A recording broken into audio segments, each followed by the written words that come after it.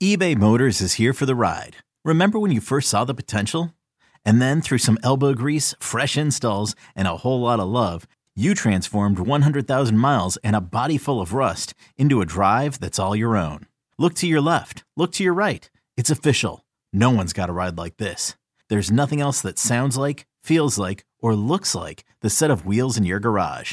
With over 122 million parts, you can make sure your number one ride or die stays running smoothly. So there's no limit to how far you can take it. Brake kits, turbochargers, engines, exhaust kits, roof racks, LED headlights, bumpers, whatever your baby needs, eBay Motors has it. And with eBay Guaranteed Fit, it's guaranteed to fit your ride the first time, every time, or your money back. Plus at these prices, well, you're burning rubber, not cash. Keep your ride or die alive at ebaymotors.com. Eligible items only. Exclusions apply.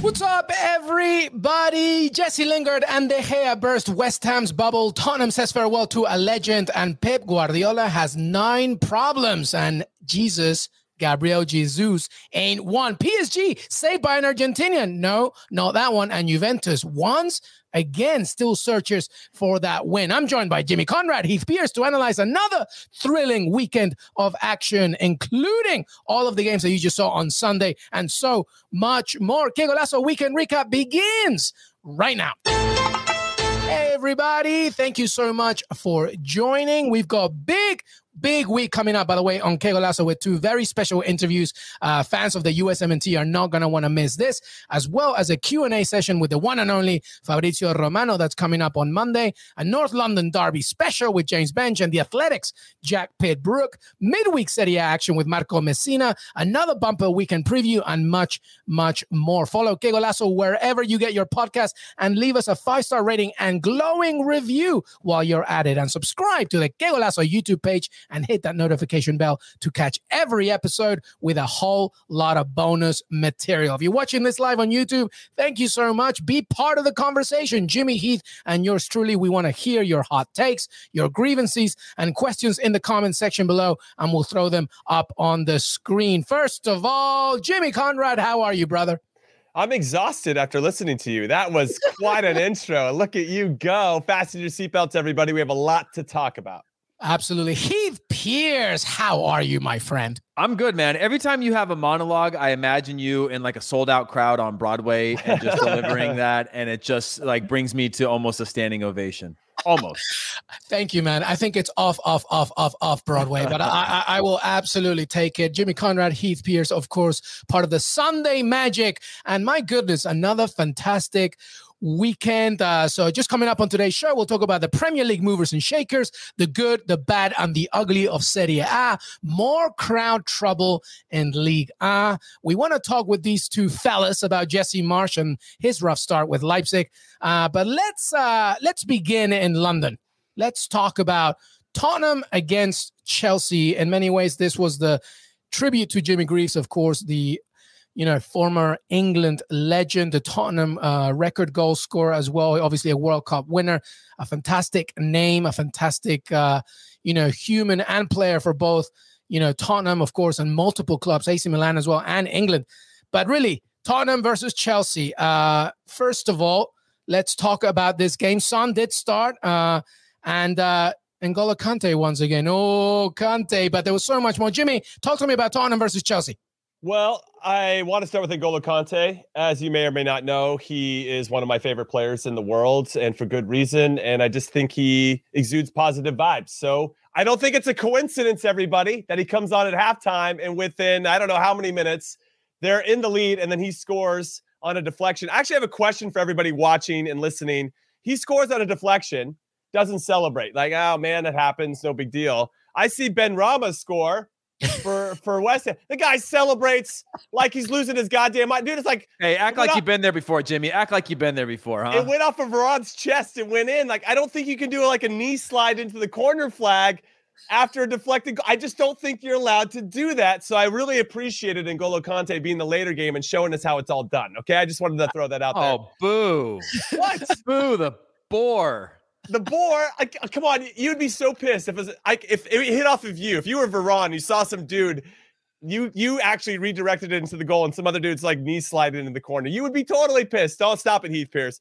So what I liked about Chelsea, though, getting back to the game, not a big surprise here. I told everybody that I thought the best bet was Chelsea to win in under 2.5 goals. So I can't tell you how pissed I was when Antonio Rudiger scored in the 97th minute or whatever on an assist by Timo Werner, who missed like 17 chances. A really good finish as well. Hey, no wonder Jimmy doesn't want him to celebrate. He wanted to take the wind out of the game at 2-0. Just be like, no, don't celebrate. Let the game just die. Just take it to the corner and kill it off. Take it to the corner and kill it off. Anyway, but how good were Chelsea? They were very good in all areas of the field. That's why I continue to think that they're the favorites, not only to win the Premier League, but also the Champions League. Yep. Heath? Yeah, I would agree with that. I thought Spurs were actually decent in the first half, kind of held their own, and I actually thought they did a good job of keeping Lukaku out of the game for long periods. And I think when we talked about Lukaku a lot over the past, it's been just how much of a difference maker he is. And he still found a way into the second half, obviously with some changes, taking out, I think it was Mason Mount that came out at half. And then changing the whole dynamic of the game, allowing him to get more involved and be impactful. Although he didn't score today, you can just see the threat that he is, that teams are constantly stuck between, do we double down on him? Do we close that off? Do we sit back? And then that space starts to open up for other players to deliver. Obviously, Chelsea have enough quality to deliver in a number of different ways, set pieces and kill you, 100 different ways. So overall, I agree with Jimmy. Chelsea, so good. I'm sorry that Jimmy missed his bet, because I agree with that one. But yeah, overall, just too strong. Yeah, too strong. I also saw a stalemate, Jimmy. I think I told you that, and obviously, you mentioned N'Golo Kante. I think his involvement obviously meant so many more things, solidified the midfield. Romelu Lukaku just gives another. By the way, Chelsea have won each of their last 6 away League London derbies, the longest such streak in their history, in the league history, by the way. So that's fantastic for Chelsea.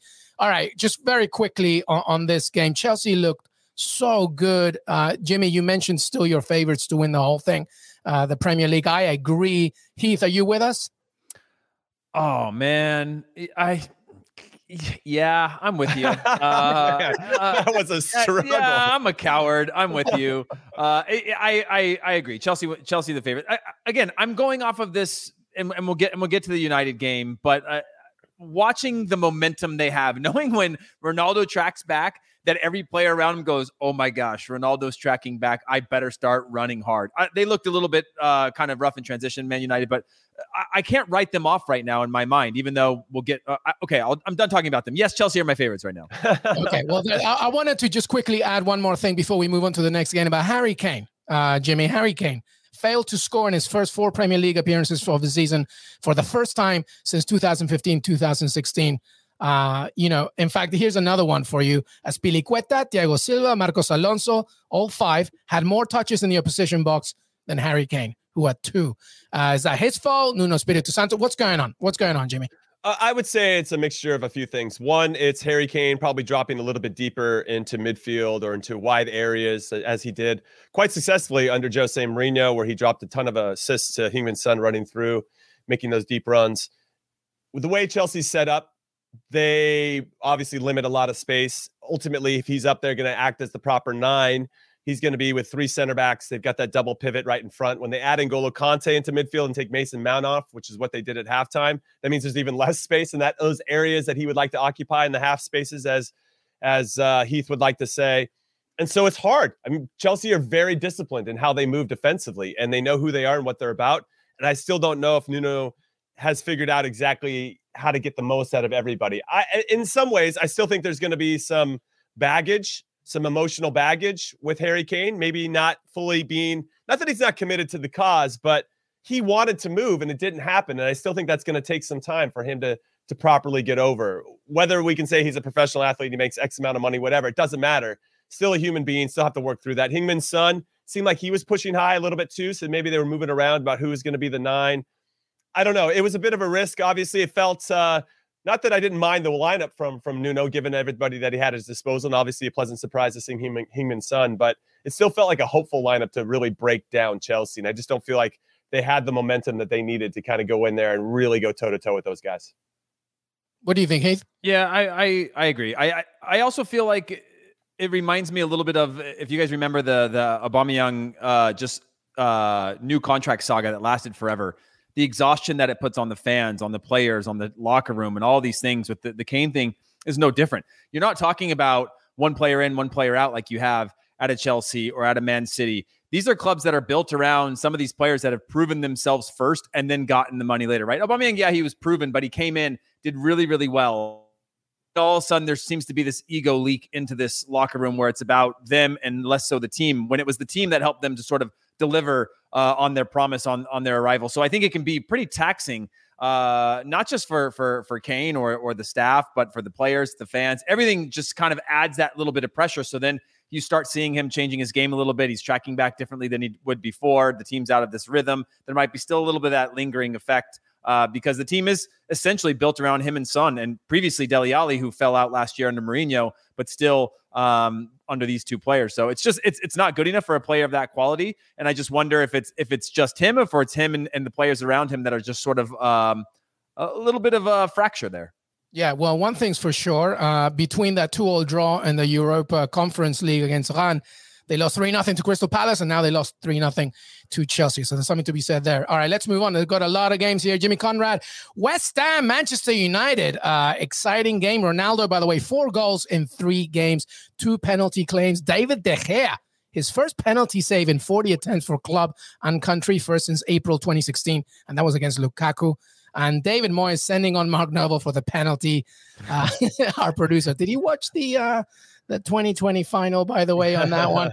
All right, so what do you make of this game? Obviously, we wanted to see an exciting game. It was in many ways. 2-1 to Manchester United. Well, what I want to remind everybody is that in our weekend preview, I nailed, I think, all 4 of my bets from this game. I said Man United to win in over 2.5 goals, plus 150. United to win both teams to score, plus 230. And I said, if you want to take that next step, CR7 to score, United to win 2-0, 2-1, or 3-1 is plus 450. God, prediction god status confirmed with regard to this game, which is making up for me barely missing the just. Listen, don't trigger me again, okay, LME? I'm still dealing with it. I'm still processing it. And I actually think I said that CR7 to score first for United is plus 160. And he did, which is, anyway, that aside, I didn't actually think that Manchester United played great. And it's crazy that they can figure out a way to continue to get results, especially away from home when they don't play particularly well. They went back to the double pivots of McTominay and Fred, and they lost out on one of the wingers. They had Pogba kind of as the left-sided midfielder / winger, I would say. And I actually don't mind that because, as we've discussed before on the podcast, if you have Ronaldo up top as the 9, he naturally drifts off to the left, which is where he ran into Jadon Sancho in the previous game against Newcastle. And then you got Luke Shaw bombing forward. So there's really no space for an out-and-out left winger. So Paul Pogba could be that solution because you're creating width from Shaw and you're having Ronaldo drift. But that still means you need somebody kind of occupying the center backs. You can't always have Ronaldo drift and then nobody in that pocket of space. That means somebody else is going to have to bomb forward. Bruno Fernandes is trying to do that. You had Mason Greenwood obviously trying to fill those holes as well. I still feel like you can add another attacking player. That's where I'm trying to go. McTominay and Fred, yes, that helps them get results, but I don't think it's going to help them win a league per se. So I have a lot to unpack there. But ultimately, yeah, there's bigger storylines than that. Jesse Lingard obviously scoring an absolute banger. And I just want to give a shout out to Jesse Lingard because he's coming off of a week where he made the mistake that led to Young Boys getting that goal. And then for him to come back and now score the game winner, that speaks a lot about the player as a human being and as a person, to not get down on himself, to keep looking forward, to make a difference with the next play. And it was an absolute screamer, by the way. And West Ham should have celebrated, Jimmy. He should have celebrated. I don't know if he should have done a knee slide against a team that he actually had great memories with last season on loan. But he's only an on-loan player, so Heath, we could get into that for sure. Yeah, I think he should have celebrated. Whatever, like you are on loan, man. All I'm saying is that with him scoring that banger, West Ham has to be looking at it as, why didn't we just pay what United wanted for him? Why not just pay for the guy? Yeah, whatever, 5-10 million over value. But we get this player that loved being here, that made everything better on and off the field. And then when you see him put this dagger in the top corner in the 89th minute, you're like, God damn it, just pay the 5 or 6 million. So that's what I have to say about that. But yeah, with the Mark Noble stuff, obviously pretty unlucky there. I fully agree with that. And the Mark Noble thing, it just, every time that happens, it reminds me of Jimmy. What was it? Brianna Scurry, the old thing where they put her in for the the shootout, and it was the big first thing that Hope Solo had the big falling out because they took her out, that she started every game, but she had been good in penalties, or like in like youth basketball when they'll sub somebody in for the free throws and you're like, you know, for certain things, it just seemed odd. And I'm like, look, if he took one touch in the game, just one touch, I'd be like, he's gotten a feel for it. Let him have it, you know, but to go in cold with no feel, I was like watching his eyes. He was looking around. He wouldn't look at the goal. I was just like, I don't know if this is what he normally does or what. And again, I know De Gea hasn't saved one in forever, and he hasn't missed one in forever. But it just seemed like, well, that was the recipe for how both those records end. But again, to go back to my point earlier about Ronaldo, is there's an energy, and I don't believe this energy can hold up all season long. I don't think they played particularly well for long stretches. They didn't look great, but there was an energy about them, like a belief. Oh yeah. Like, and this idea that like this energy is going to win out. That energy is going to create the momentum that they need, and it's going to create the chances. Granted, take away the last minute with the handball and the penalty and whatnot. There was just this belief system, and you could see at times again where Ronaldo tracked back one, and you could see it wake up the players around them, who I didn't see waking up in these types of scenarios in seasons past, where they were chasing, and then he'd get past Ronaldo, they'd get the next guy would come, and they'd swarm him, they'd press. There was just this like, if you very 90s Manchester United. Exactly. If you think back to that old Ferguson era, we look back at it as this glorious, beautiful thing. But I remember how many times that even like the Dwight York, Andy Cole era, where they'd pick off a back pass and go down and score off of a good press, or a team that just, again, smelling a little blood in the water, and then would just attack on them or just pounce on them and like never let them breathe. And then obviously the quality wins out over time. And I just saw that where I'm like, I don't think Ronaldo can do that ever. I don't know if you guys watched long periods of that, but he was back to his step over antics again and doing the things that he did old Man United when he was there before. Yeah, and he loves being here. I think he loves being in Manchester. The difference is, though, I think, is that back then they had Paul Scholes, they had Roy Keane, they had a good midfield to protect. This one, aside from the Ronaldo magic, they're still going to be super vulnerable in the midfield. So I want to see what happens, to your point, what happens later in the season. So I wonder, that's going to be my biggest question mark for Manchester United, especially when they face, with all due respect, West Ham are a great club, but we know with really tough opposition. We're talking top four. What can they do? Because, Jimmy, that will be the decider whether they can be a real title contender. But 100%. By the way, Jimmy, real quick, Jadon Sancho is a world-class player coming off of the bench. And he hasn't found his rhythm there yet, and he hasn't found the things that we all expected him when they were going to pay $1 gazillion for him 6 months ago or a year ago. But, you're sitting with a double pivot, and they still looked chaotic in transition. They gave up chances. They could have been scored on. They were in decent positions, but they didn't look comfortable in sort of the any sort of counterattack situations or any sort of transition moments. Sorry, that's my last point. That basically is going to say the same thing. They have to get rid of that double pivot, I think, if they're going to really want to win the league. I just don't know if any of the players that can play that particular position right now, McTominay, Fred, or Matic, is the guy. Just to be able to run that spot by themselves. Now, Matic was the guy. Yeah, potentially. 10 years ago. But that's, I think, going to be the one thing that's going to help them unlock, because I feel like they need that one more extra player in midfield that can actually help them transition in a way that can do it consistently and allow Bruno Fernandes to be a little bit higher up the field and allow Paul Pogba to not have to drop so deep to get a ball and spray him from a little bit deeper. And so I think that's going to prove to be not necessarily their undoing. I think they have a squad that's going to help them win 85% of their games. But is it going to be enough for them to leapfrog over a Liverpool or a Chelsea or a Man City? That's the key. I don't think so. I don't think so. Not at this moment. They're going to be close and they're going to be in the conversation. But for them to actually leapfrog it and then hold those teams off for 10 months, I don't see it. Yeah. To go through what they go through every single game so far this season to get the results they have is not sustainable. Let's move on to Manchester City, because they, as I mentioned in the intro, we talk about how good they are, but, you need a clinical number 9. It can't just be all this pass and move stuff. And Man City drew with Southampton. Should Pep Guardiola be worried? This is a question to both of you. Up next, by the way, Wycombe Wanderers. Watch out for that. But Chelsea away, PSG away, Liverpool away after that. So that's big. Heath, Man City, Pep Guardiola, should he be worried? I feel like we go through this constantly with them, and there's obviously a stubbornness to him changing any of that. Again, if you're top number 9 in the world, is that a club that you would want to go to and get touch the ball 3-4 times every so often because it's such a rhythmic type of play? I think that's a hard sell for any top player. The game would have to evolve. The system would have to evolve. Obviously, without a Phil Foden or without a Kevin De Bruyne, I think you don't have the ability to stretch these teams in a different way or have somebody that can unleash that final pass from a deeper position to unbalance these teams. I'm a firm believer that we saw with Lukaku. You add a real number 9, it changes the whole dynamic. And of course, Chelsea played completely different than Manchester City. But it's not Raheem Sterling, who I think started at the number 9 in this game. It's not Gabriel Jesus. And eventually those two guys, they want action. They want to be involved. They start tracking back further and further, and they don't have enough of this rhythm to fill that gap or fill that space or continue to keep that back lines honest and threaten them in little tiny hold-up play or little tiny diagonal runs or popping in and out of spaces or getting into channels, things like that a true number 9 can do for you. And we continue to see this pattern over and over again. And they somehow seem to figure it out when they get De Bruyne back on the field and the game changes, or they get other players. But you see when he comes onto the field, it changes their ability, their threatening ability. But again, we're talking the theme that I can't get past in any of these teams is depth.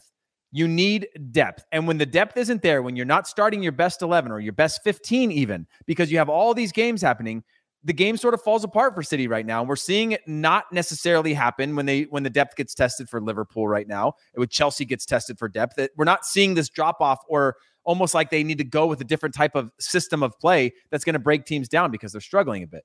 I'm surprised, to your points, Heath, that at the very least, Manchester City doesn't have their own Eric Choupo-Moting, some guy, some number 9, that the dirty work, the last 20 minutes. Yeah. 20, like if you're down a goal, you can just throw in the big Peter Crouch, to get on the end of some crosses, where all of a sudden the tiki-taka, the aesthetically pleasing style of play that Pep Guardiola wants to play isn't working, or teams have started to figure out how to make it less dangerous, right? And when we see Southampton, we should give them some credit. I mean, they only gave up 0 shots, 1 shot on goal, which is pretty impressive against a team that's as talented as City.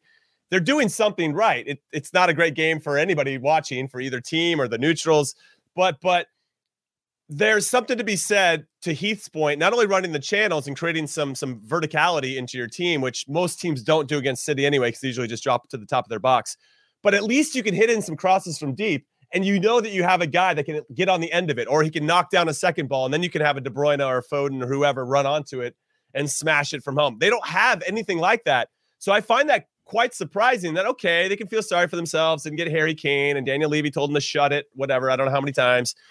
But why don't you go get a Choupo-Moting, a guy like that, to your point, just can get LME to just get on the end of stuff. Last 15, 20 minutes, just to give it a different look, so that you can start to be a little bit more vertical in your play and then start to clean up the second balls and play from there. I don't know. That really surprises me.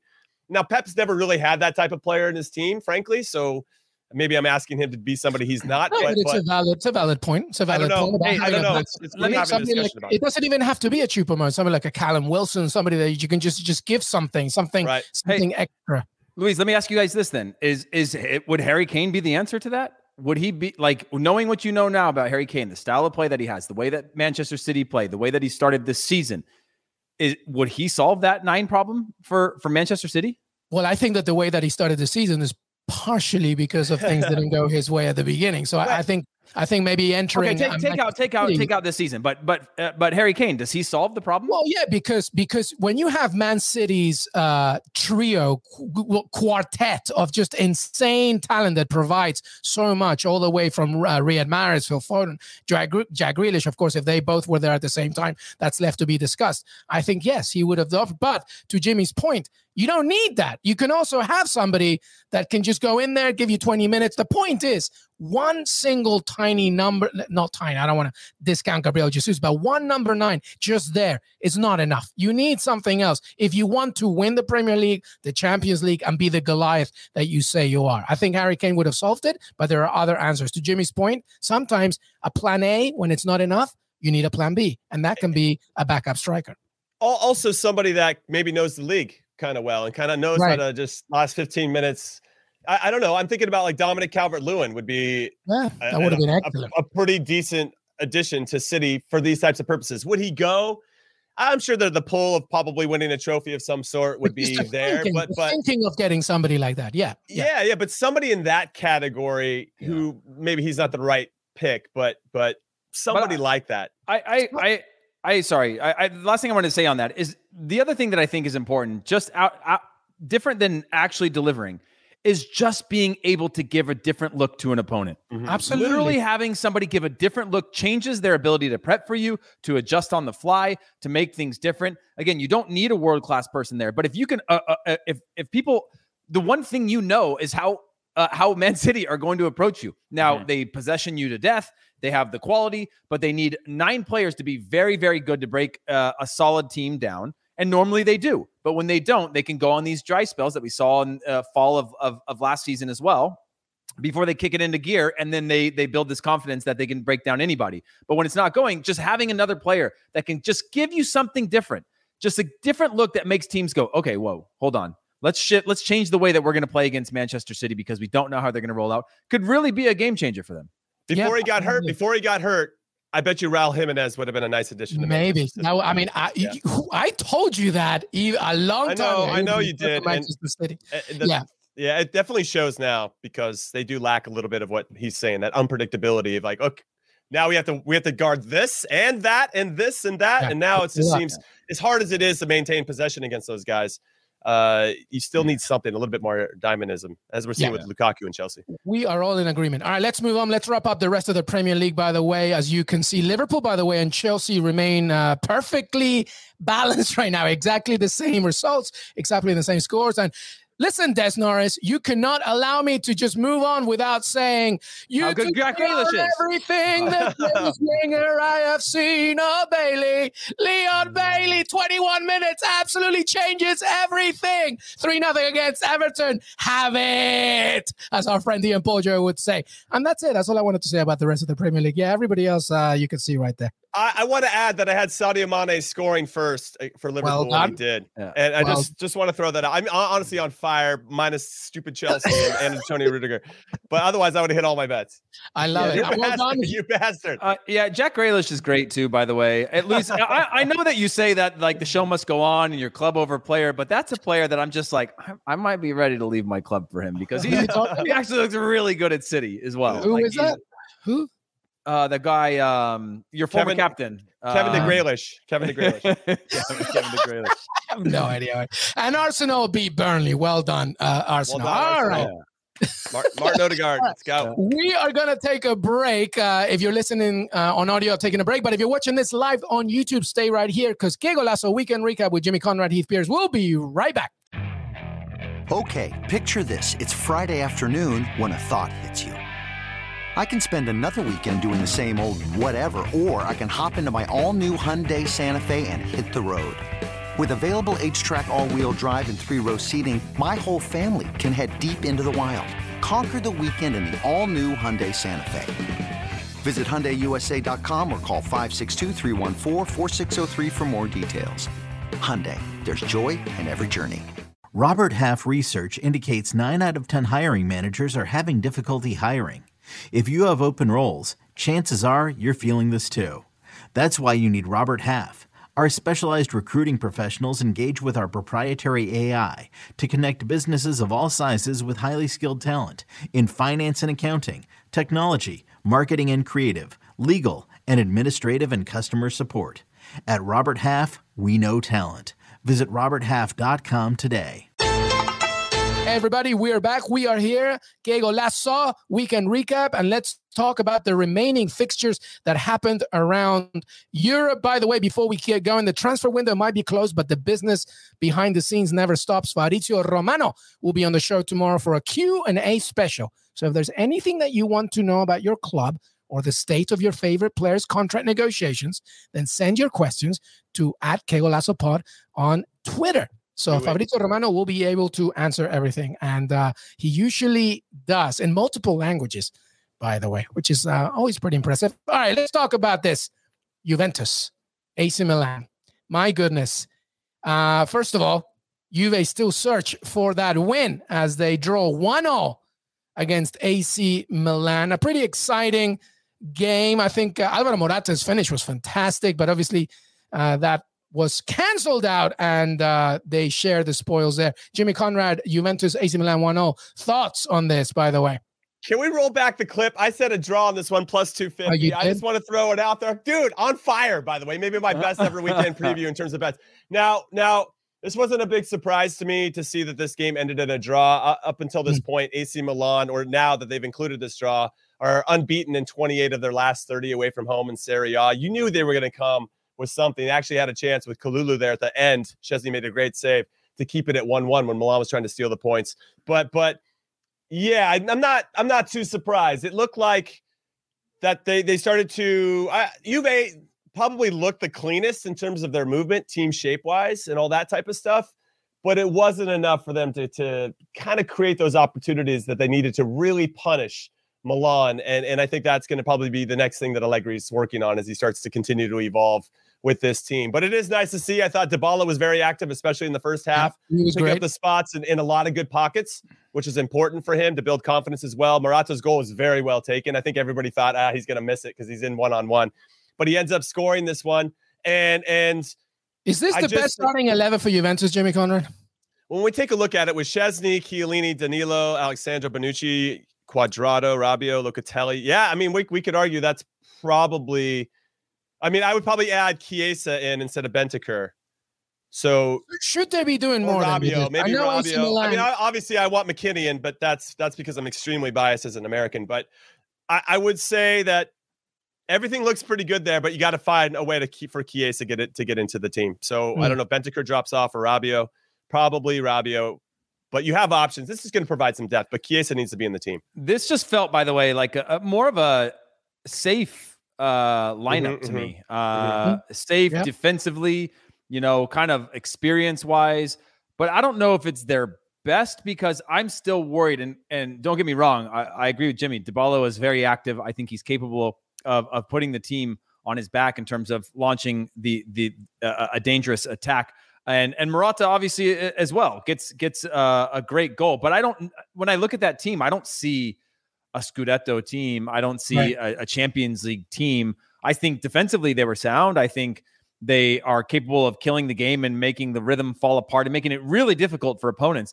But I just don't see where the threat then comes. And so to answer your question, is this their best 11? I'm afraid it might be. I agree with Jimmy that maybe getting more time with Moise Kean, Chiesa as well. De Ligt or McKennie, it's all relative, I think, in terms of quality of what you're going to get differently. There's not one player that's on the bench that I'm like, they're getting robbed, and that's, I think, is a little bit of a problem. I look at the bench or I look at the depth of the squad. Yeah, they're 18th. Right now. Yeah. I don't look at one player and I go, oh yeah, they've had a falling out with the manager, or this would change everything for them. And then I look at the back line and go, again, defensively, very safe. But all I want to do is see this chart of like the point of diminishing returns for these older center backs that I think are really good, but they're still a little bit of a step off. They play a little bit too safe. They'll clear it out into the stands. They're a step late to things like that. They read the game incredibly well. No disrespect. These guys are living legends. Yeah. However, if you look at AC Milan versus Juventus, you see a team that's on the rise with youth and energy, and they're going to continue to get better. And I just don't see Juventus getting better. They're only going to get worse with this squad. You can't just incrementally better in terms of results, but overall as a squad, I just don't see how this squad starts to become in 3 months from now, like we talk about a Man City when they're off, or others that we go, okay, there they are again. I just don't see them. They're going to get better with results, but I don't see them getting better as a team in terms of being a threat in Europe. What I'll say really quick is that I think with Chiesa, it does give them a little bit better balance because Morata can be kind of the point man, and Dybala and Chiesa can balance each other out as you have Sandro and Cuadrado coming up either side. Without Chiesa, I just don't think they're as dangerous. They're not. You're like, all right, we got to worry about two guys, because Bentancur, Locatelli probably aren't going to hurt us. Cuadrado, yeah, okay, he's going to hit some balls from deep, and he'll try to get to the end line and maybe try to whip some stuff across. pretty predictable. We just have to make sure we manage the runs, and the guys that are running into the box. Yeah, no one's running at you, is what you're saying. You need guys to run at you. Yeah. You need somebody that has a little bit of that. That's going to break the lines. He's going to pull one defender. He's going to beat somebody, because once he beats somebody, that's going to force another defender to step to him, and that's when the space opens up, which I think Morata and or Dybala can take advantage of. And if he wants to play it wide out to Cuadrado, he can. But yeah, it's really interesting times. I agree with Heath, though. I think Juve, with regard to diminishing returns, they're going to be working through an evolution or a revolution of the old players and bringing in the new, whereas Milan, I think, is already there. As yes, they've got some war horses and Zlatan and Giroud up top, but ultimately in some other areas of the field, they are young and vibrant, and I think the future is very bright. All right, well, let's keep going here. By the way, more Serie A. Igor Tudor leads Verona to shock win over Roma. Jimmy Conrad, sorry about that. Gianluca Busio got his first Serie A assist, but Venezia lose to Spezia in injury time. And some other Serie A results here from our producer, Des Norris. If you can post it up, by the way, as he does that. Just want to quickly remind you, by the way, as I said at the very beginning of the show, we have some Serie A talent joining the show this week, so that should be fun. But some other results, by the way, and while we still wait, by the way, here they are. So, Inter Milan, by the way. Inter Milan went nuts, boys. What do you think of that, Jimmy? For me, I think it confirms that they are still the front runners to win the Scudetto. That would be back-to-back for them. They haven't really missed too much of a beat with Simone Inzaghi, in charge. I know they had an unfortunate midweek loss at home to Real Madrid, but that blemish aside, I think they've been pretty good in Serie A so far, and they look up for it. 6 goals is no joke. Yeah, they were so. No. By the way, I wish we had. I should have told Des to grab a couple of these screenshots for the people watching this live. The counterattacks from Inter Milan and the pace at which they were counterattacking, they were winning balls in their back with really good sort of strong blocks. And then they would go with 6 or 7 players that would finish off the plays in the box. It would be 3 players attacking in the box, 3 more following underneath. Like they were taking these strategic chances that led to these goals. I think there was like 2 or 3 of their 6 goals were just really efficient counterattacks where they win the ball, 1 pass to break the first line of pressure, and then they're just running like route 1, all of them straight until they get into deep wide areas where they can whip a ball in and either win a second ball or put it in. I think there's something to be said about that type of effort that, again, it's just catching. It's a strategy more than it is a talent or a skill set. And I think that type of strategy of knowing when a team is overloaded or unbalanced to just 1-2 passes, when you have speed on the flanks or over the top, to just go down the field and punish teams, makes it so hard for anybody to come back, because you get one of those or get 2 of those like did in this case in the first half, and you're like, okay, this game's over. They're going to have to now send more players forward and take more chances, which then opens up that Pandora's box to just bury them. Yeah, Inter Milan are looking very good. All right, let's move on here, because a game that just finished just before we started here, PSG against Lyon. Everything just looked like a draw. Messi, Mbappe, Neymar started, by the way. And, first of all, it was a little, again, another hesitant performance. And if you saw the clips, Pochettino took Messi out, before the game ended. He was not happy. He left him hanging. Messi left Poch hanging, by the way, but it was Mauro Icardi that took the 3 points. Jimmy, PSG against Lyon. PSG get 3 points, but again, okay, well done, I guess. Nothing overly impressive. What'd you make of it? Yeah, I feel the same way. I think our expectations are super high. Let's be honest. I mean, you have this roster, this squad that's so talented and has accomplished so much, both individually and collectively, that we just expect them to just be dropped on the field and everything's going to work out. And I don't think it's that simple. Thankfully, it's not that simple, right? Because then they would go on to win everything. And I think we like that it's a little bit more complicated and that they do have to figure out how to beat all these teams and do it consistently. And Mauricio Pochettino, the manager, has a tall order. I mean, it's great that you have all these players, but how do you keep everybody happy? Obviously, Messi not giving him a high five, that we could argue he probably just didn't want to go sit next on the bench next to Mauro Icardi for 5 or 6 minutes until Icardi came in and then scored the game winner after coming on with 8 minutes. Now, Icardi could be a nice fit for Manchester City if they're looking for a number 9. They can bang in some goals, trying to link those two conversations. I just don't think they've got their 11 figured out yet. They don't have a full roster, not everybody healthy yet. They're getting closer to that, of course. It was nice to see Nuno Mendes start. I think the young left back is going to be probably their most important signing, not only for the short term, but for the long term. He's a tremendous player. I like his game a lot. Mbappe obviously still being super influential, and Messi, if he's unhappy, we know that never ends well, but he didn't have to make the decision to go to PSG, and he did. So I don't know. It's interesting times for PSG. They're going to work through it. I'm not ultimately too worried about it, and they'll go on to win the league and probably win every domestic trophy. But the Champions League, I don't know. I don't think it's so certain. There's a depth to this team that I think is going to be a challenge for them. And I don't usually say depth is a challenge because that is my sort of theme. To your point, Heath, before I'll interrupt quickly, Silvio Noriega says the midfield still needs improvement. That's part of your depth argument there, Heath Pierce. Yeah, it's more of, if you're going to have these three players on the field, the players whose names we don't need mentioning, you are going to have workhorses around them. You're going to have people. Those are three players, that are not going to defend very often. They're all going to do the classic Thierry Henry, do a big track back after losing the ball, slide tackle. The crowd goes crazy. Everybody loves them. They get the next 20 minutes off because they ran back to make a tackle. But you're talking about major gaps. And in the modern game, you can have one, maybe two, if you've got the right team behind you, right? And they're still missing some of their best players. Hakimi came on, Wijnaldum can obviously Marco be Verratti, of course. Yeah, exactly. And then Sergio Ramos. You have these guys. Producer Ness is saying he put some respect on Ander Herrera's name. Hey, Ander Herrera is the best player at PSG and the best goal scorer PSG has this season. So I have no disrespect to him.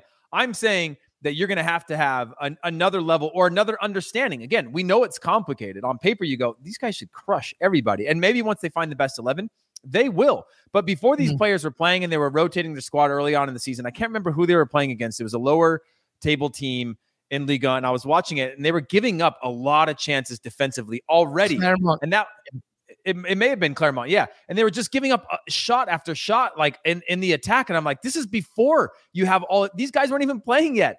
And that was a little bit of a red flag for me. And then you put on these other players where, you're defending in a block of 6 for the whole game, for the most part. Because if Di Maria is involved in the attack, you can't ask him to come back every single time, and all these other players. So I think there's a lot that you have to figure out, an understanding of like, hey, there's the age issue for these guys. What's the best rotation for them? Are they best when they're all together? Should you be subbing one for another to just have this constant power dynamic that makes them unstoppable, right? You take one off, you put another on that's got fresh legs. I think there's something powerful to that than trying to jam all your best 11 on the field and hope that you can just go, oh, they'll figure it out. It's going to be a problem for Pochettino. He has to figure it out very quick, by the way, because PSG fans will be impatient, definitely in the Champions League. By the way, just very quickly, there was some more stupidity, ridiculousness between Lens and Lille, some crowd trouble there. Obviously, the ground struggle to contain them. What's going on in Ligue A, by the way? Do they need to learn lessons from the Premier League, which is kind of insane, Jimmy? I think they're still bitter that their season got cut short, right? Remember, all the other leagues figured out a way to kind of maintain it, and Liga was like, no, we're done. Yeah. And by the way, we're also going to not do the ball on door because it wouldn't be fair. Even maybe they don't have their Lewandowski deserved it. I'm still bitter about it, but maybe they don't have their free Uber Eats account. But now the fans are back. This is obviously a big derby between these two particular clubs. Not only that happened at halftime, so they're at least respectful enough to wait until the teams were in the locker rooms getting the new tactics for the second half. It delayed the game. They were actually talking about whether they should suspend it or not, but they came back, 30-minute delay, and then Lens came on to win it. But I don't know. The fans are back. That's their first derby back since the pandemic, so I guess everybody was pretty eager to get their dancing shoes on and start some swinging as well. Very NBA post-lockdown, as our producer is saying, by the way. And Nice played to an empty stadium today, by the way, beating Monaco 2-1. So maybe fans shouldn't be around if you want to get your team to win. Yeah, Heath. Hey, they've had a full league away traveling supporter ban for seasons in the past. I was there in 2019. There was no away fans allowed. And so this is not something new.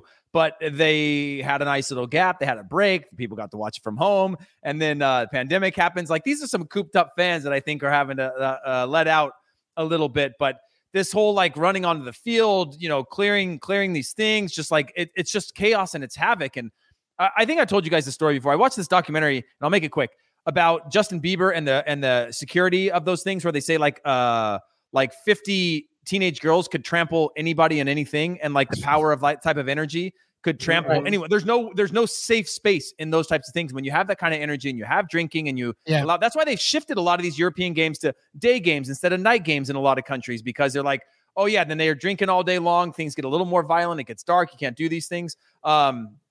And so, yeah, it's a recipe for disaster. They've had the away ban before. And I just think that you have to slap some serious sanctions on the clubs, hit them financially, and then you got to hit them on the fans. And it sucks for fans because there's a lot of really good fans at all these teams that are going to pay the ultimate price for this. And it's generally your younger hooligan ultras that are getting into trouble, that are looking for trouble, that are looking for problems. And even when there's away bans, like there was when I was in Marseille in 2019, they were still looking for fights around the stadium for fans that like just were like trying to find these organized fights. So it's unfortunate and definitely needs to be dealt with harshly. I think you should be reprimanded for watching a Justin Bieber documentary. Yeah, it wasn't about Justin Bieber, guys. It was a documentary about bodyguards, and they were just talking about how like people think that you don't need to like, don't put up fences. They're little kids, Sure. It was called the Justin Bieber special, only for him. By the way, the Nice-Monaco game was 2-2.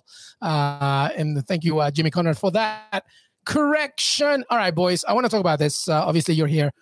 Let's begin with you, Heath, this time around, and then Jimmy, you chime in. I want to hear this. But Jesse Marsch is not having a good time at Leipzig right now. Obviously, it's not easy. The Bundesliga is no joke, and then suddenly you have to play Manchester City away in the Champions League, and then you come back. But, you would think that hopefully just because he knows it well enough that maybe performances should be a little bit better. Heath, how much time does he have to correct things? I don't want to completely, be extravagant here, but, this is a results business, and Jesse Marsch needs them for Leipzig, especially a huge club like Leipzig. How much time does he have to correct things? And then Jimmy chime in, of course. Yeah, they're 4 points after 5 games and obviously had a tough go in the Champions League. I think for Jesse, the only benefit he has is he is a Rasenball sport guy, right? Starting at New York Red Bulls, then going to Salzburg, and now at Leipzig. He's part of this Red Bull family. And I think there is a system that they build and develop for players to move within that and managers to move within that you don't see them having this kind of turnover. Having said that, we saw Hoffenheim was the original sort of like find young players, spend some money. They had the German Bill Gates that was behind it. And then they've now fallen off into this different type of system than they once were. And it can all happen from just a couple bad or a couple average seasons. So I think he's definitely under the hot seat. I think he'll get it. I think he'll get till January or the end of this sort of first half of the season to right this ship. I do think that they'll make that harsh change come January if they have to. They haven't played particularly great. They haven't been horrible either. They've just been bang average. And I've seen Leipzig for long periods of times in the last seasons be really bang average, but very good at a few things, right? Pressing high up the field, winning ball in dangerous positions, counterattack, score goals, and then fight like hell to win games at that point. And again, it's another thing that when it's off or when teams start to figure that out over time, or Jesse comes in with a different mentality on how you motivate players in the Austrian Bundesliga or in Major League Soccer than how you now motivate a little bit bigger egos and a little bit stronger-minded players and a little bit higher quality players and how you manage them or micromanage them and those types of things that could be tense in the locker room. We've obviously seen that he's a player's coach. Most players have spoken really highly about him. So I've been reading lately that there's some turmoil in the locker room or there's some trust issues. I don't think that's necessarily the case, but I do think that he's going to have a little bit longer, but definitely not like an endless leash to just keep the job because he's part of the Red Bull family.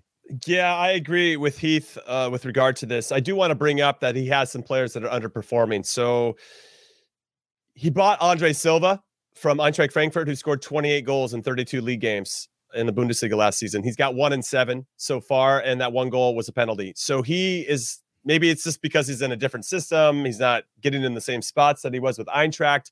But obviously, you brought him in to somewhat replicate what he did, even half of what he did last year.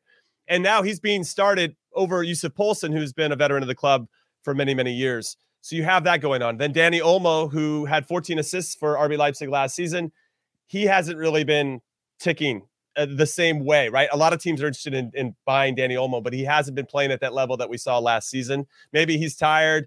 He's been playing in a lot of games, played over the summer for Spain as well. So a lot going on there. And then you lose Upamecano. You lose Konate. Your two starting center backs that have been with your team for a couple seasons. Yeah, good point.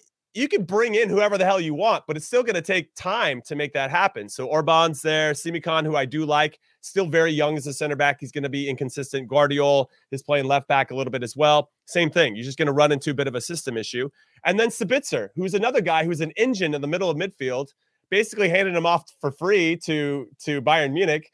And now you've lost a lot of key guys in the spine of your team. Another thing that I think they made a mistake on was that they had Patrick Schick, who was one of the stars for the Czech Republic in the Euros.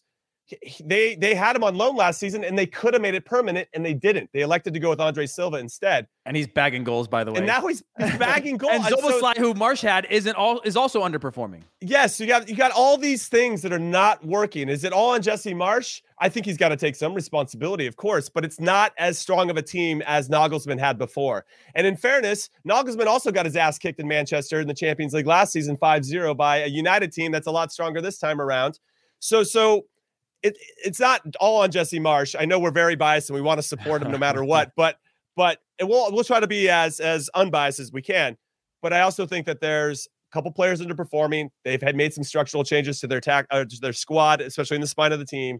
And you have a couple guys underperforming, and now you've got this situation. So can you quickly turn it around? Yes, they get one win that builds into two, builds into three, and then we're talking about how great a manager Jesse Marsh is. But he's got to get that first one first. He does have to get it quick, and obviously it's still early in the season, only 5 matches. They have Hertha Berlin after this, and then Champions League once again, and some doable games that they can really take care. By the way, Tony says Sabitzer is a big loss. He's a really good player.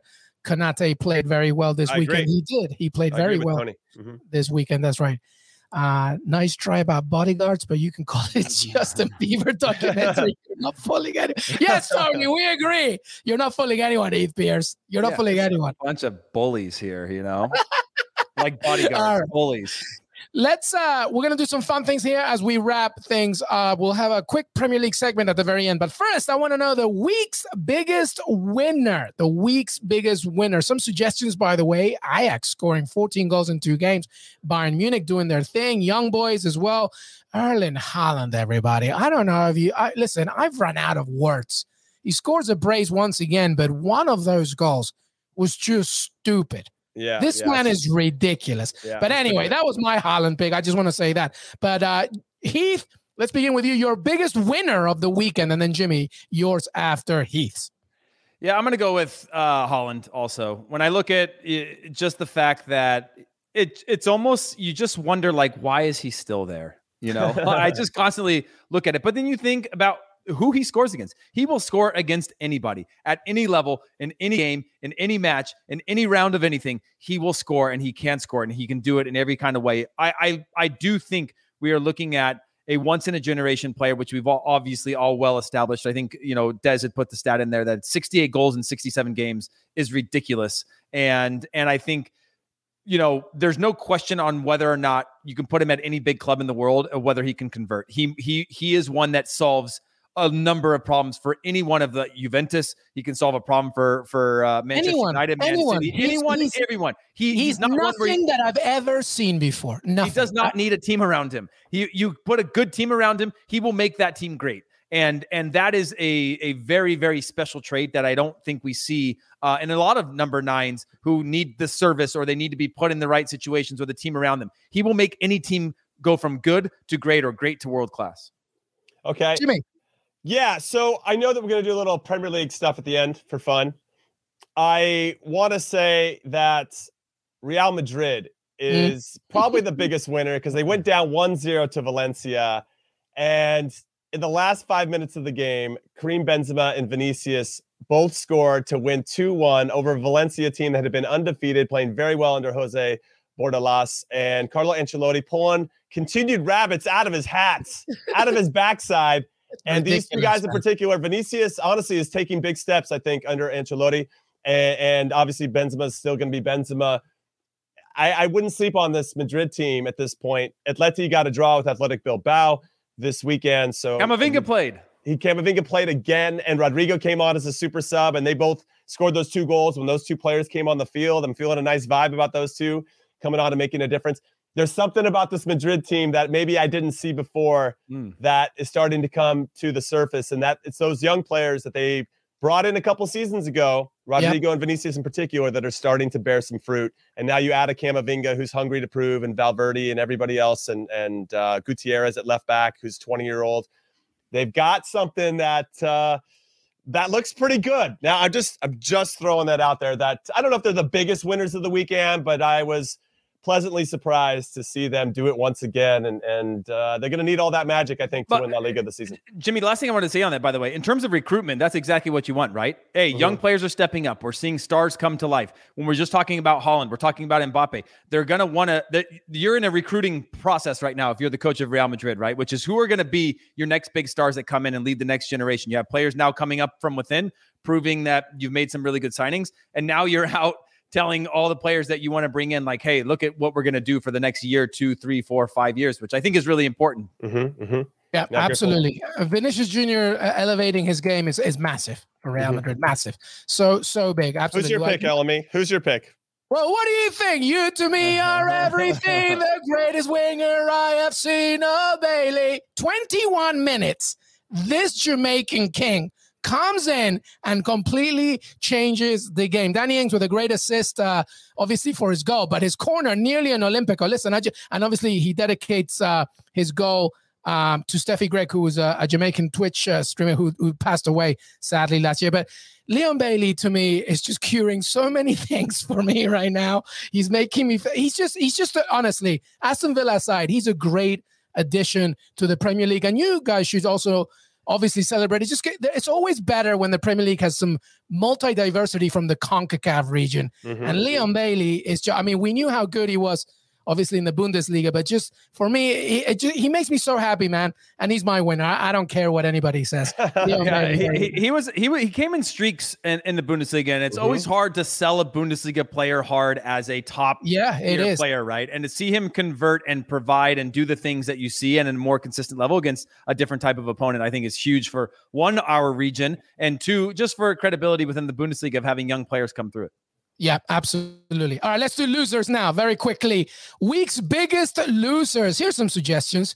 Atletico Madrid, Jimmy Conrad, all that firepower, no goals to show for it. Joao Felix, red card as well. Tottenham, maybe, just because another 3-0 loss. What do you make for your biggest loser of the weekend, Jimmy? Well, I had one of those as my selections, but I'm going to pivot because one of my former teammates who really helped get the FC Dallas Academy up to snuff and help develop some of the players that are now being sold to Europe from that FC Dallas Academy. Luchi Gonzalez has just been fired, from the club, which I find to be quite surprising after they lost 3-2 to Houston in a Texas derby this week. So I'm actually in a bit of shock because I really like what Luchi's about and his coaching style, but it just wasn't enough to ever really kind of push that first team to that next level. And now he's got Ricardo Pepi on his hands. I mean, he has a nice track record of some talent that he has personally developed and helped bring along that are going to go on to have great careers. But it wasn't enough for it to have success. And sometimes I feel like that system is working against him because he's doing so well and that academy is doing so well at developing these players. They sell those players on before FC Dallas can really take advantage of what they have to offer. And so maybe a victim of his own success in some ways. But unfortunately, that's my biggest loser. And I'm honestly in a bit of shock because I'm a good friend of Luchi. And I'm sad. I'm wearing an Austin FC thing. Austin FC was up 3-1 over the weekend. They lost 4-3. Josh Wolf was my roommate and teammate with the national team and for the club level as well. And I'm a little bit nervous for him too. So anybody that you meet, Jimmy, basically, is really all my friends are in trouble. Jesse Marsh, Luchi, Josh Wolf, the Jimmy Conrad touch. It's everything's falling apart over here. So anyway, that's my biggest loser, unfortunately. Well, I'm definitely not texting you anymore because I feel like it. All right, Heath Piers, your loser of the weekend. Honestly, you guys have said some really solid ones so far as examples. I'm going with Camber in the Eredivisie losing 9-0 to Ajax. I don't care, man. That is the same league. And don't get me wrong. There is a huge discrepancy in wages and spending. But Ajax still have this young player philosophy, generally young players playing, inexperienced players playing that have world-class potential. And to go down, I've lost 5 or 6-0. I've been sent off in a 5-1 against Kaiserslautern. And, I've been through some tough times, but 9 is really bad. That's a lot. That is the biggest loser for me, just pure on scoreline alone, because usually you get to what about 5 Bochum losing to Bayern 7-0? You got that same argument? Yeah, for sure. I think that's ridiculous. One of them had Lewandowski, though. Lewandowski only had 1 goal, though, I think, in that game. I know. But he attracts so much attention, right? It's our attention seeker. It's so much attention that they scored 6 goals somewhere else on the field. Everybody on Lewandowski. What's on the other side? Yeah, well, we took a chance today and just put 8 defenders on Lewandowski. It turns out they've got some other guys that can score too. That's their win. He'll be like, well, Lewandowski only got 1 goal. Yeah. And so, those are the kinds of score lines that I'm like, just a pride of professionalism where at a certain point you have to just buckle in and just go, fight like hell, kick the ball. They can't score from the parking lot. Let's grind it. You can't tell me that there's such a level that there's 9 or there's 7. I think is ridiculous. So yeah, it's a great point on Bayern too. Bochum doesn't get a free pass. They're in trouble. they're on my losers list also. You're an equal opportunist when it comes to that. All right, we're gonna wrap things up, everybody. We're nearly done, but we're gonna try and do this very quickly. We're gonna come back to the Premier League because I was a naughty boy and I forgot about this. But let's do the managerial power rankings. Okay, so Jimmy Heath, you're gonna give me your top 3. Who has impressed you the most so far in the Premier League from the top 3? So Heath, let's begin with you. Your top 3 power rankings, Premier League. I'm going to do this quick. I'm going to go with Liverpool is my number 1. Obviously, Jurgen Klopp. He stopped wearing his glasses, but he made 6 changes. He's able to see what the quality of the team is now and rotate those guys and live confidently and knowing that he can rotate players that can get him results. So I think depth is everything again, as usual. So they're finding different ways to win as well, and they're knowing when they need to high press to get those results. So Jurgen Klopp, all credit to him. Number 2, Graham Potter, 4 wins, and I think a loss in the league so far, linked with Arteta's job. I'm not sure if he's the right guy, but if you go back years, he was the coach of the 4th division, Östersund in Sweden. Well done on saying Graham Potter. Well done. Which is central Sweden, but if you were there, you'd say this is the most north I've ever been in my entire life. There's nothing here, and he grinded through all that, went to Swansea, and now he's got his chance, and he's got this team humming, and seems to thrive really well in these projects where you're kind of swimming against the current, or you're a little bit behind and you kind of building it to make it better, like incremental improvement. So all respect to him. My last one shouldn't probably be on this list, Patrick Vieira, just because he's only got 5 points after, I think it's 5 games this season so far. But we're really seeing a foundation being built there that I think they're going to come, that those results are going to come and they're going to come consistently. And just to see him sort of build that foundation, I think is really great, even though, again, you could say he could be on my biggest losers because they should have more points than 5 at the moment. Love it. All right, Jimmy, let's go. Yeah, I'll say Graham Potter is my number 1. I'm speaking about the whole season. I think that he's done an excellent job for all the points that Heath mentioned. I'm going to actually say Rafa Benitez at Everton. I know he lost to Aston Villa this past week, but prior to that, they were undefeated, and it's not easy, I assume, to be a former Liverpool coach taking on Everton, the job, and having to convince everybody that, hey, I still got your best interest at heart. I'm not trying to sabotage anything here. So I think what he's done with the squad, I think they're going to have a good season and be competing for that top 6, maybe around the 6th or 7th spot. And then I want to give a shout out to Brentford's Thomas Frank. I think he's done a great job with them in particular. And they have, when I look at the standings, they're currently in 9th. 2 wins, 1 draw, and 2 losses. I just love his vibe. I think he can see things for what they are. I think he really instills a nice belief in his team. And obviously that first win against Arsenal to start the season was really special for the club. And I hope that they stay up. I think it's a great story. Yeah, no, really good point on Thomas Frank. By the way, with 10 men, they kept their opponent, Wolves, with no shot on target. They're very well defensively. All right, let's talk about, finally, let's go quick here. The top 3 was falling short of your expectations. Jimmy, we'll go with you this time. Top 3 falling short of your expectations. I would say Marcelo Bielsa is on the top of my list. And I'm a bit surprised because I just thought, and everybody thought, they were going to push on from where they were last season. But I think now that people have maybe been introduced to the tactics of Bielsa and might know what's coming a little bit more, even though you feel like over a 10-month season, people should know what's coming. They just couldn't figure him out. And this season, for whatever reason, they're lacking something. I don't know exactly what it is, if it's just due to injuries or Bamford not scoring those timely goals like I thought he did a lot last season. So I'll put Bielsa there, actually, and they're currently in 17th place, only 3 points after 5 games. Not good enough, I'd say, with regard to that. I'm going to throw Mikel Arteta in there. I know Dez is throwing stuff in our little private chat about, hey, he's got 6 points in 5 games. But you beat Norwich. And that like hit off Nicola Pepe's heel, didn't know anything about it, and Aubameyang kind of tapped it in. And then you got one against Burnley. Yeah, sure, it's away from home.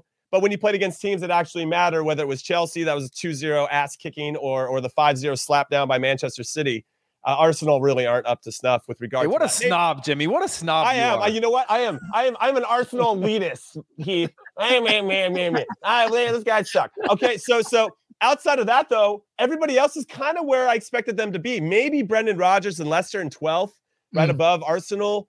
But the fact that they're managing kind of a back line that's decimated due to injuries, I'm not too surprised. Chelsea, Liverpool, Man United, everybody's kind of else outside of Graham Potter in 4th, and Brighton. Everybody else is kind of where I expected them to be. So, yeah, I don't have a third. I just have Bielsa and Arteta. No, I like it. All right, Heath. Okay, I'm going to go with Daniel Farke. This sounds terrible, right? Norwich, I know they're like the only team still on the planet that is self-funded. So I'm being very harsh on them. Again, they played Liverpool, City, Leicester, and Arsenal to start their games. Yeah, this is such bullying. But like they played Liverpool, City, Leicester, and Arsenal in their first 4 games, and then they got Watford. And then I watched them play against Watford, and I was like, this team is absolutely terrible. They got Kabak that was at Liverpool on loan, and he was horrible on loan. Like, if you watched him when he was at Liverpool, you would see that he's not a Premier League quality player. He's a young player on loan from Schalke, and now he's there. Not good enough. And then Hanley, the Scottish international, just doesn't look at the pace you need to be in the Premier League. A little bit slow, a little bit step behind. I know it's a huge challenge, but they had a chance against Watford. That should have been their real homecoming in front of an incredible crowd, and that was my first test of him, and he failed that test, and so he's kind of on my biggest losers list. And I think 5 losses, a 12 goal difference. But he brought in Josh Sargent, like he showed some respect to an American international. That'd be enough to put him high up your list. I do, and he seems like a really nice guy, and probably somebody I'd love to do like an Oktoberfest with or something like that. But that was their test against Watford. Again, they battered the championship. They crushed people through it. And I just don't think they have that same identity, because I think you can get points in any league in the world if there is just a fight like hell mentality that's organized and disciplined. You might be on the final weeks of the season for relegation, but you're 1 or 2 wins off of safety at that point. And I think they need to tap into that. Number 2 is, again, Arteta, for the reasons that Jimmy mentioned. He's not getting off that. Again, power rankings, he's gone up in the power rankings, but still on the season down near the bottom in terms of performances. And then the last one that I was only thinking of that wasn't discussed was just David Moyes with the old Mark Noble penalty kick. That was one. Yeah, hold them accountable for one move throughout the season. Jesus. Oh yeah, it's just I just don't get that. You have enough quality, the rhythm, the feel of the game. And again, nobody expected De Gea to save that. They were already writing that off on a point, And so, yeah, those are the ones. And as Jimmy said, the rest of them I think are pretty well within. If we're looking at sort of defying my expectations, whether above or below, I think most of them are rather underwhelming outside of a Leicester or something like that. I like it. All right, we're going to say goodbye now. That was a fantastic weekend recap. But before we say goodbye, I want final thoughts, anything, but a very quick thought as we say goodbye. Any more Justin Bieber documentaries, Heath Pierce? Final thought. Des, just so you can clip this, I put Mikel Arteta in my best managers of the weekend. He's great. He's fantastic. He's the best manager in the league. So you can clip this and put it on Twitter for me. That's my final thought. Jimmy. I've got no final thought other than I want more podcasts about Heath Pierce watching Justin Bieber documentaries. Thank you, everybody. I appreciate you. Don't forget to follow Que Golazo on Twitter, youtube.com/Que Golazo, CBS Sports, your CBS Sports app. We're on Apple Podcasts, Spotify, Stitcher. That was Heath Pierce. That was Jimmy Conrad. I'm Luis Miguel Echegaray, CBS Sports. We got plenty more to come. Have a great, great rest of your evening. We'll see you next time.